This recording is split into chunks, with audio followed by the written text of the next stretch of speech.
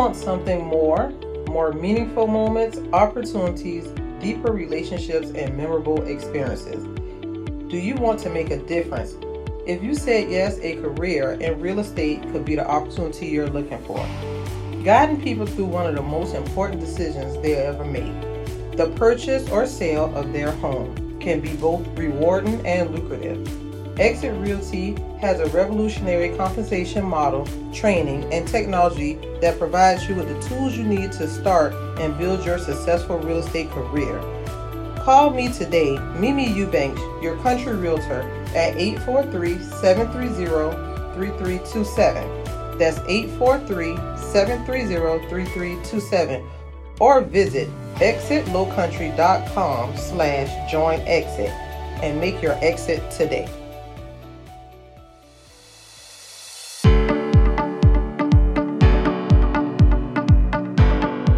Good morning, and welcome to another episode of Exit Strategies Radio Show. I am your host, Corwin J. Millett, broker and owner of Exit Realty Low Country Group in beautiful North Charleston, South Carolina. If this is your first time listening to this show, you, sir or ma'am, are in for a treat because our mission here is very simple. That is to empower our community through financial literacy and real estate education. We're legacy building. That is what we do. So if you're out there making things happen with your family for the generations yet to come, our word teaches us to leave a legacy, to leave an inheritance for our children's children, and so forth and so on. We want you to put a hashtag on that thing that says that you are legacy building, because that is what you are doing. You can find us on Facebook, YouTube, Anchor FM. You can also find us on Instagram at our website, exitstrategiesradioshow.com. You can catch us in a number of different places on your favorite podcast applications. We appreciate you listening. Please share this content with your friends, your family, your coworkers, even those in your groups, your church groups, etc., guys, because sometimes the message and the word that we are speaking here today is for you. Sometimes it is for someone else that you know. Again, we appreciate you listening. Let's get started.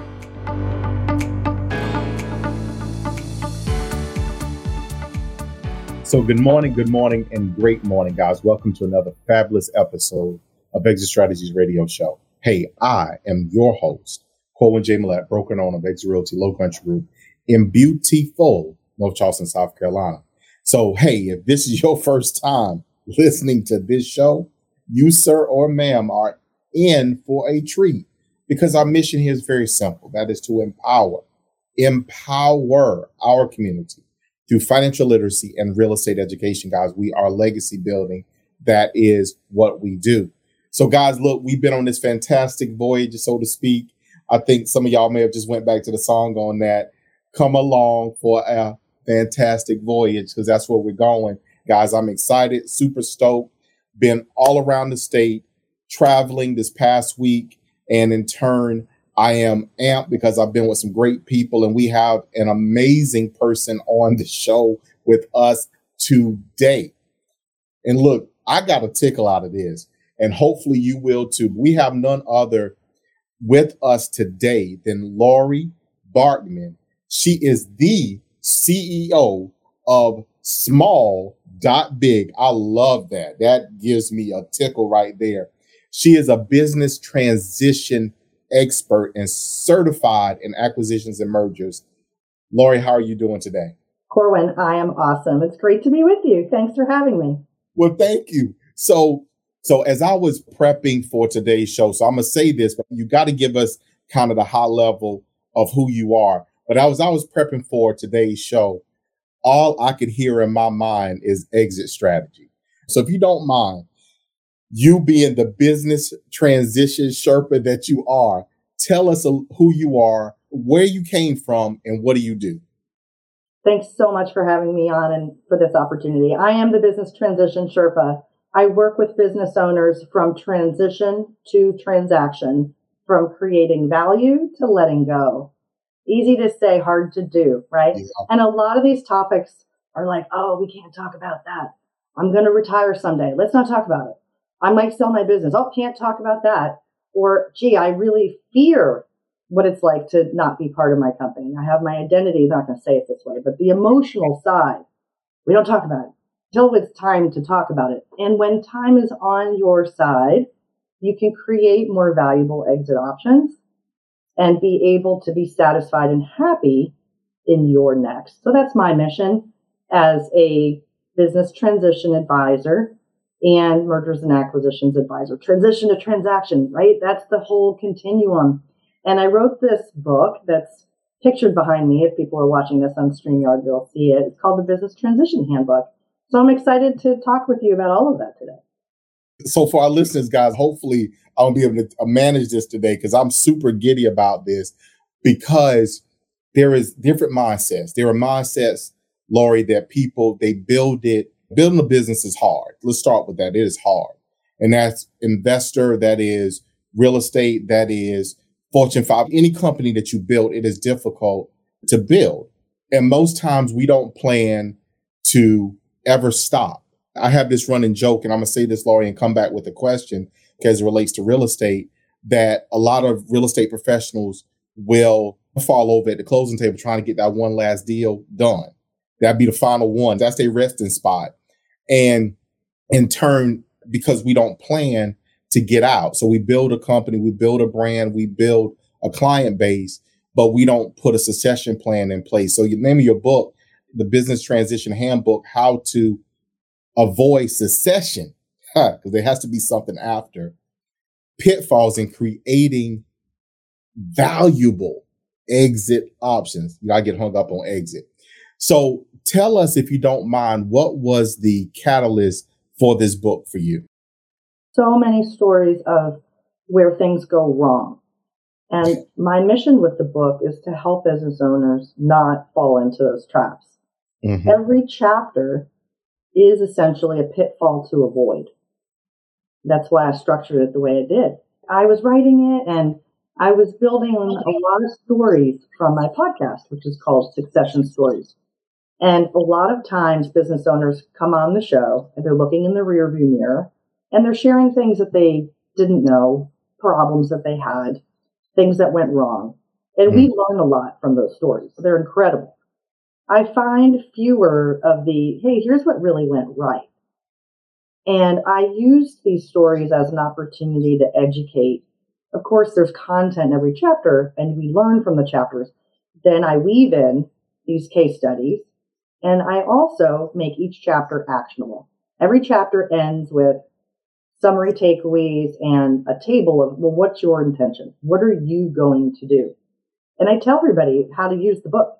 Start in the beginning. Read it all the way through. I organize the chapters that way on purpose. Or when you use the word mindset, that's exactly where I start. I started it with talking about a transition mindset. Mm-hmm. If we are participating fully, do we think we're going to get a better outcome? Probably. We're resistant. We don't really want to do it. We're throwing up all kinds of obstacles, reasons why this won't work. What do we think is going to happen? The real trap comes when we don't have time or we don't have options. So examples, case in point, every business owner is going to leave their business one day, period. Every business owner is. That's just human nature. We are going to leave. Are you going to leave horizontally or vertically? That's sort of the tongue-in-cheek question, but let's unpack it a little bit. Do you have a contingency plan for what happens if, whether you've died or whether you're incapacitated and you're no longer able to serve in your current role? Many business owners do not plan for that. And by the way, we really don't control that, do we? No. So that I would call the emergency contingency planning. And of course, death is an extreme example of that. But we also see it with divorce when it causes a rift in the business. We also see it with things like COVID, where it created a tremendous disruption. It could be a physical disaster. So there's what we call the 5 Ds. No one likes the Ds. The Ds are horrible. We want to avoid them. But we need to plan for them and what happens. So that's the contingency exit side that we don't control. But when we do control, when we're purposeful about it, we have intention, that's the word succession. You used it a couple of times. And yeah, it's in the title of my book. But I want to talk about succession in 2 ways. Succession of ownership and succession of management. And my book is largely about the succession of ownership. However, it's tightly tied in. Let's take one of the pitfalls as an example. A major pitfall for many business owners is if the business cannot thrive without them, that they have a very owner-dependent business. Mm-hmm. And a dependency can show in a couple of ways. It could be sales and marketing, product or service delivery. A good check-in is what percent of revenue has come from you, the owner. If it's more than 40%, take a step back and look at that. And if it's 60, 80%, whoa, it's really dependent on you. Mm-hmm. Can you take a vacation? When's the last time you took one? Did you really unplug? Did you check your email? Did you check your phone? Check in on these things. Do you have people around you, whether they're full-time or contractors, that know your processes? Are your processes documented? You get the idea, right? What are those things that we can identify that points us to having a business that is owner dependent? If we can identify these things and be honest about it, then we can work on it and we can solve it.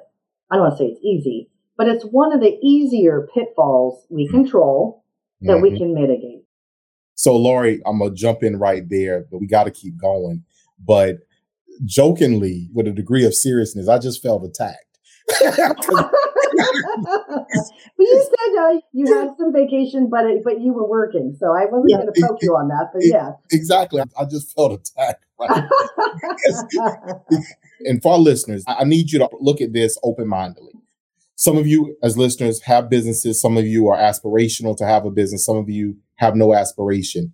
But succession is not just in business. Succession is also in life. Laurie, use this. Feel free. This is how you set your business up for probate. That's what you're doing. What's going to happen here. But your book, chapters, you've touched on the specific pitfalls, one of which is not, first of all, not even having a mindset of planning to leave. I've been quitting and retiring about every year for like the last 10 years.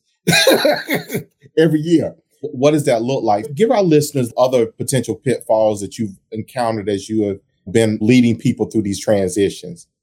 The biggest thing I think you can do to recognize potential pitfalls is look at your business from an outside-in perspective. Mm-hmm. If a buyer was going to look at your financials, would they see consistency of expense categories year over year? Would they see a mess? I'm a fan of QuickBooks. Don't get me wrong. It's okay to have online bookkeeping services and keep it real tight. That's fine. I'm not saying everybody has to go get quality of earnings, hire a big accounting firm and spend 30 grand. I'm not saying that. What I do advocate for is have clean books. Mm-hmm. And that way, you're not going back to all these prior years and having to find and hunt and pick out, oh yeah, when did we spend that? And here's where it matters when it comes to financial recasting. A potential buyer is going to look at your financials. They were going to want the last 3 years of tax returns. And with COVID, I'm seeing people requesting 2019 also. Mm-hmm. So it's more than 3 years of financials. They do want to see what happened in 2020. They want to see if you've come back after a dip. And what does the years, 22, 23, what is that looking like? That's important. Also, when someone like myself is going to do a business valuation, one of the things we do is we identify what one-time costs might be that a new buyer might not take on. It might be it could be recurring. It doesn't have to be just one time. But what are expenses that a new buyer would not continue? And where might they cut some things from the budget?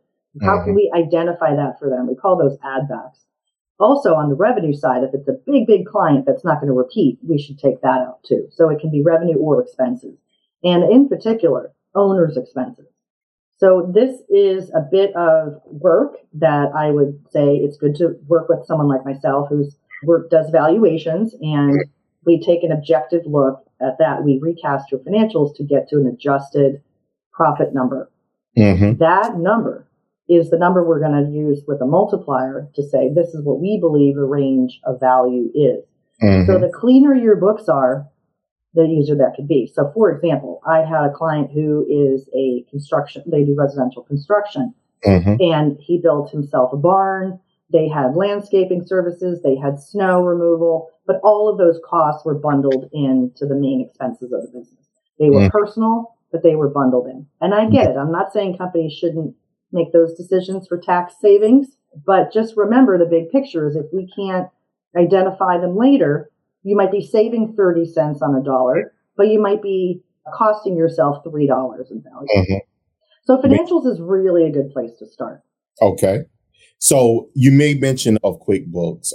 So you need accounting software. You need something, someone, some way to track expenses, revenue, so you can get down to quote unquote every month or periodically profit and loss. What does that look like? So you can show your progression, if you will, your profit over whatever time period that you want to analyze, year over year, quarter over quarter, et cetera. Because some businesses ebb and flow. Is that correct? That's correct.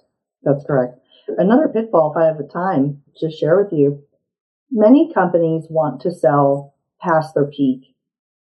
It's difficult to time the market. It's very difficult.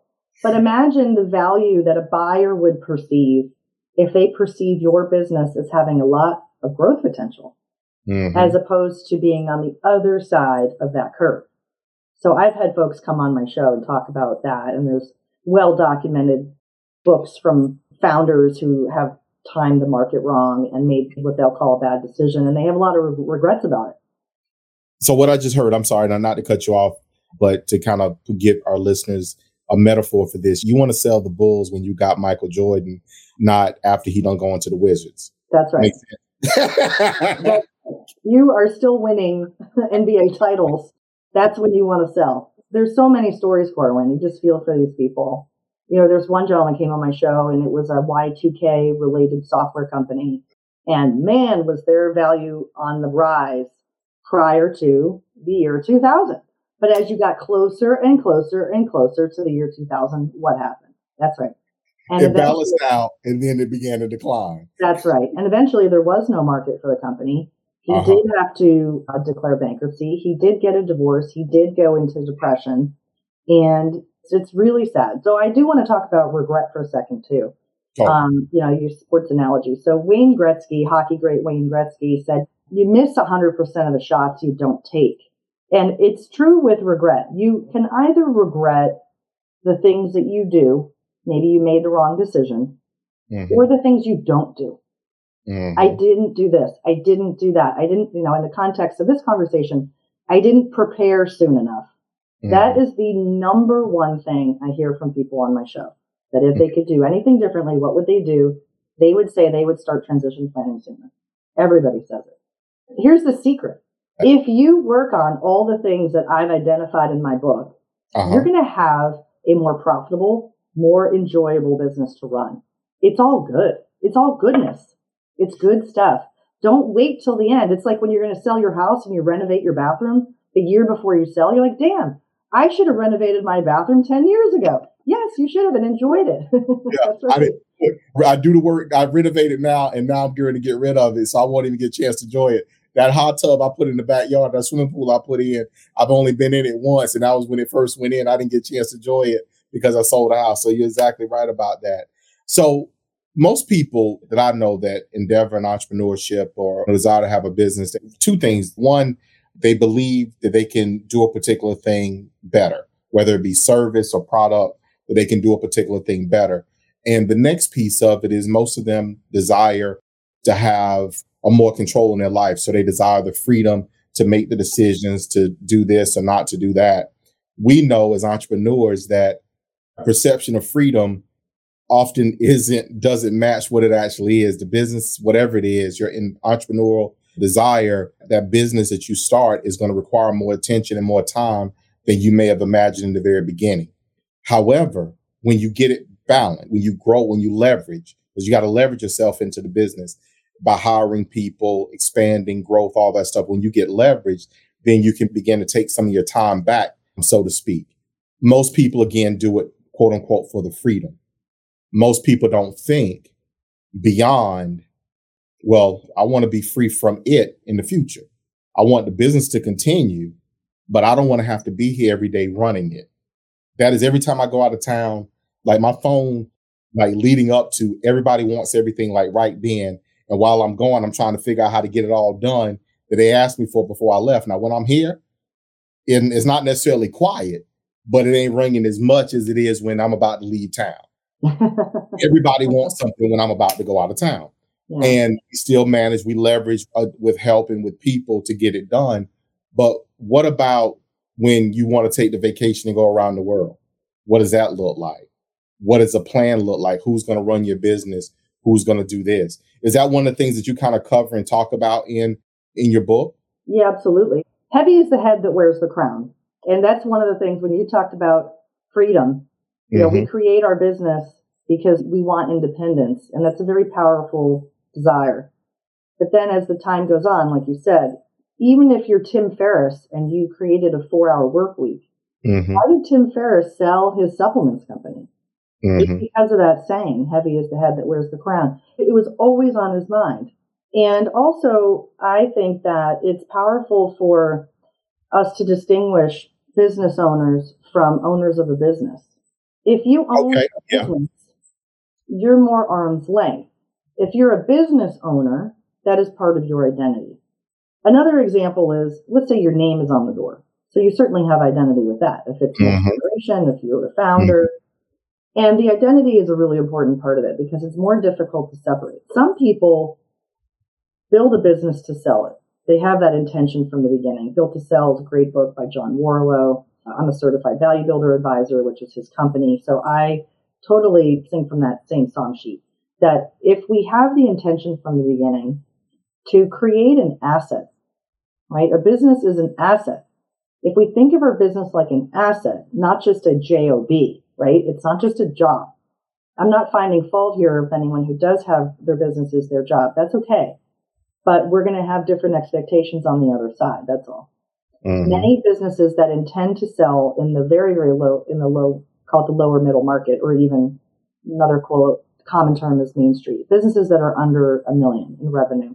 Many of those businesses will close because it is a job, because it is a lifestyle business. But if we can find buyers out there, great. And there are marketplaces for those types of companies.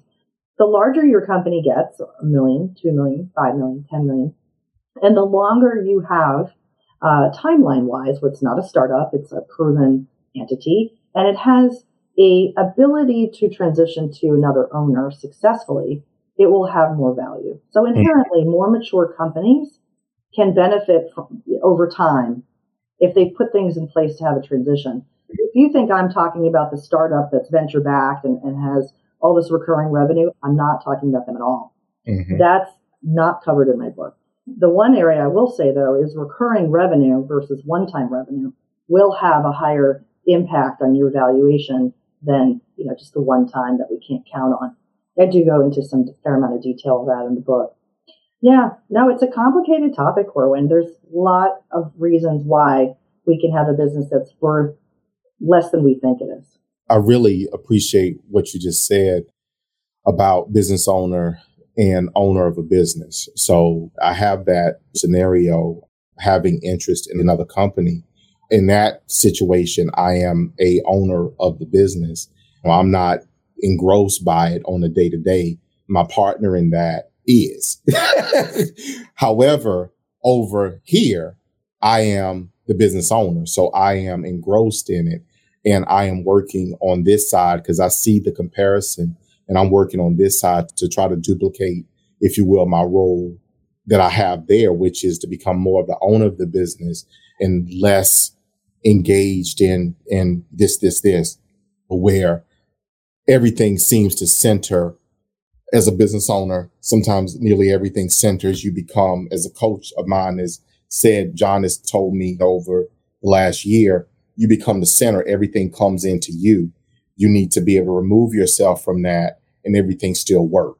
That's a hard thing to do when you're in the middle. So you got to figure out how you can get yourself out. So we call that a hub and spoke business. And that is another pitfall. I have some ebooks on my website that are great resources for people if they want to start to unpack this a little bit more and start to think about solutions. A is detection, right? Identify. Are we in this situation? And then the second part of it is, well, what do we do about it? So if they want to go to my website, more than happy. They can download them for free if you'd like me to share. This is the perfect place, Laurie. Give people your contact where they can reach you. I just hit the website, but I'm not going to steal your thunder. I want you to tell people how they can reach you, get in contact with you, because there's a lot more here to discuss and for them to unpack. Yeah, absolutely. They can go to thebusinesstransitionsherpa.com. They can get my podcast. They can get the book, buy it on Amazon. You can click from there to Amazon. And there's ebooks. So there's a whole resources section, transition resources. And that page has, I don't know, probably a dozen ebooks on it. Like I said, feel free to download those. And the other thing I want to mention is the handbook. The Business Transition Handbook has exercises all throughout. And what I did, Corwin, is I took all of them and I put them in a separate PDF that people can download for free. So if you get the Kindle version and you still want to have something to mark up, go to my site, download that PDF so that you get all the exercises. It's a digital toolkit that goes along with the book. So you can track your goals and really work on it. That is awesome. Laurie, thank you so much. So Laurie, I call this a mic drop question. It may require you to think back a little bit because you've been doing this a while. You are the master, the guru, and helping people to transition from, okay, I'm doing this all the time to, I don't want to do this, or I'm ready to sell this off. And what does my life look like after? So to get to what the dream is, if that makes any sense. But my mic drop question is, if there was this thing that either you or something you could have told someone like a long time ago in the very beginning of whatever it is they endeavored to do, that would have completely changed their trajectory, meaning that they would have arrived at the destination much sooner, what is that? I think being honest about their goals. I think there's a level of self-reflection that people don't have time for or just keep pushing off. It's the important, not urgent thing to do. To really think about what's important for you as you're building your business and why you're doing it. And you might find that you're compromising your goals at some point and you're saying, oh, wait, that was really important to me, but now I'm going to change my mind. But if you've never written them down in the first place, then what makes us think we're going to accomplish them? I like that. What I immediately thought about is when you get into business, the dream, the ambition, I want to do this. And then most times you think, well, I want to do it this way. I want to make sure that this is the experience that I'm giving, or this is how people feel, or whatever it may be. I want to have, as I say often, impact was a significant word to me last year. I mean, it is still a significant word this year. I want to have an impact on the people that I serve. I want to help them. I want to have an impact on them. And in turn, there are times when the end result, we lose sight of having the impact. We're so intent on getting to the end result that we miss the opportunity in the service to give, provide, to be instrumental, to impact people. So, Laurie, thank you so much for that. You're welcome. Thank you. So we've quickly gotten to the end of today's show. For our listeners, you know what I'm about to do. So I need y'all to go ahead and get your minds and your hearts prepared for that. But Laurie, I want to say to you one more time, thank you so much for being on our show today, for taking time out of your very busy schedule to drop these jewels and these nuggets on our listeners. So from the bottom of my heart, again, thank you for being with us today. Thanks, Corwin. It's been my pleasure. For our listeners, guys, y'all got it. Y'all need to take it. Y'all need to do something with it. And the next thing y'all need to do is tell somebody else about it. Y'all know how I feel. Y'all know what I say. I always put the two of those things together, and I say it to you this way, which is, I love you. I love you. I love you. And we're going to see you guys out there in those streets. Guys, that was a great show today, and we thank you so much for taking the time to listen to Exit Strategies Radio Show. My name is Corwin J. Millett. Yes, that is me. And I thank you from the bottom of my heart for tuning in for today's episode. Exit Strategies is my baby. It is how I give back to our community. It is how I foster goodwill, spread good news, and trustfully help you get great results. Guys, as I always say to you, I love you, I love you, I love you. And we're going to see you guys out there in them streets.